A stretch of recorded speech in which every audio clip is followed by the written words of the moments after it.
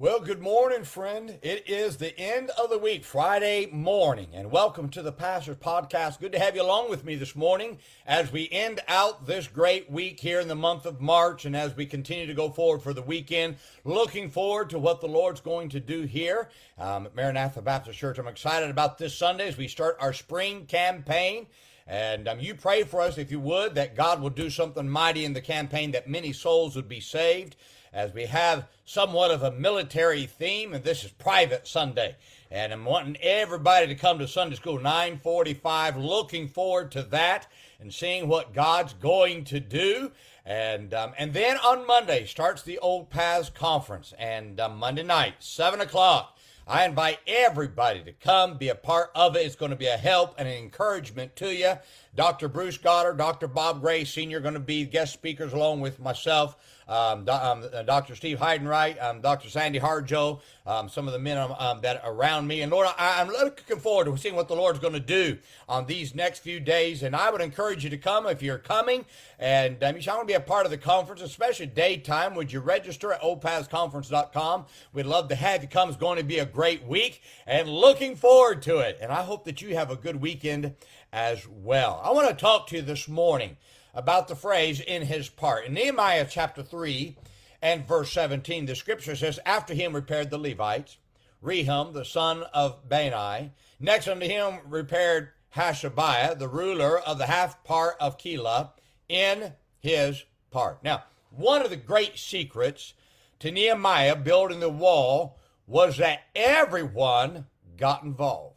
Nehemiah could not have built that great wall by himself, but the wall was finished with everyone doing their part. Now, the key to Nehemiah's success is found in one phrase: in his part. Now, everyone couldn't set up the gates, but everyone could do his part.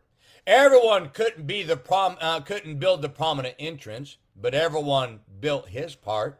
Everyone couldn't be the supervisor, but everyone could do his part. Everyone couldn't be Nehemiah, but everyone can do his part. You see, as long as everyone did their part, the great work of building that wall continued until it was finished. Now, the key to any great work of God is for everyone to do their part. The greatest cry of every church is laborers. Even our Savior said, he says, "Pray therefore the Lord of the harvest, that he would send forth laborers into his church." In every church, there are many people who could help, but they don't. And their part is left undone. Now, in most churches, the few are doing the work that everyone is supposed to do. Yet look at what God does with the work of the few. Imagine this. Imagine how much God could do if everyone did their part. Now, I want to share a few thoughts with you about the importance of you doing your part. First, the great works of God are built by many doing their part. I was a part of the great First Baptist Church in Hammond, Indiana. My pastor was Dr. Jack Hiles. This is probably, I believe, in my estimation, the greatest work of our lifetime, of my lifetime easily. This church ran about 15,000 every Sunday, and it was not done alone. The work had over 800 Sunday school teachers, 7,000 soul winners going out every week, several janitors, many nursery workers, and this is just to name a few. Now, the great work was accomplished because everyone did their part. Now, you have to stop worrying about others doing their part. You must stay focused on doing your part. Yes, we need others who are sitting to do their part. But the key to your church being a great church is for you to do your part. Second, your part is not being built is a part that others cannot fulfill. When you miss one Sunday, your part is not being built for 1 week. You may think that your part is unimportant, but can I tell you, you don't understand that nobody can do your part like you can. Therefore, others can fill in, but they'll never be able to do what you can do.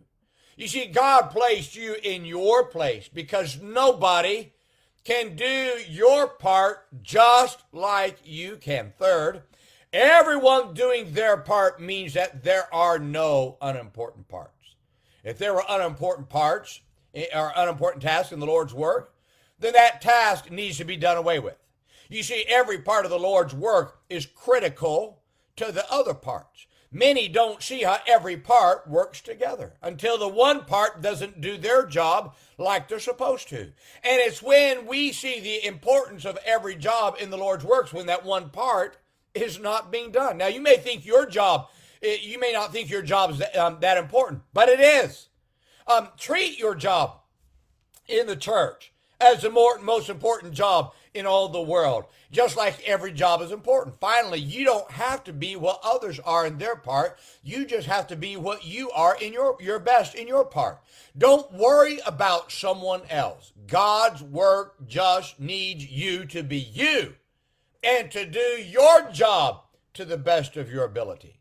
Now, it doesn't matter if you can do your job like someone else, because someone else is not doing your job. You are.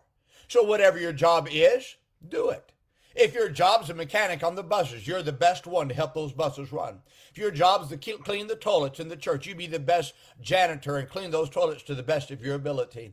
If your job is to sweep the carpets, then sweep the carpets. If your job is to clean the pews, then clean the pews. If your job is to greet at the door, then greet at the door. If your job is to turn on the lights, then turn on the lights. If your job is to pick up people on Wednesday night, then pick up people on Wednesday night. If your job is to be a bus captain, then be a bus captain. If your job is to help your Sunday school teacher in the class, then you do your job.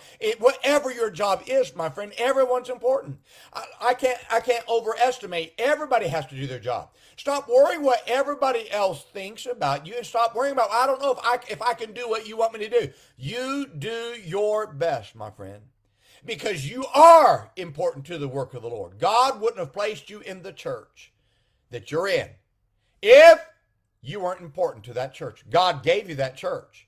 Now stop looking for another place. Stop looking to back up. Stay where you're supposed to stay and help your church be what God wants it to be. Wouldn't it be a shame that people went to hell because you said, well, I'm just not going to do my part? That'd be a shame.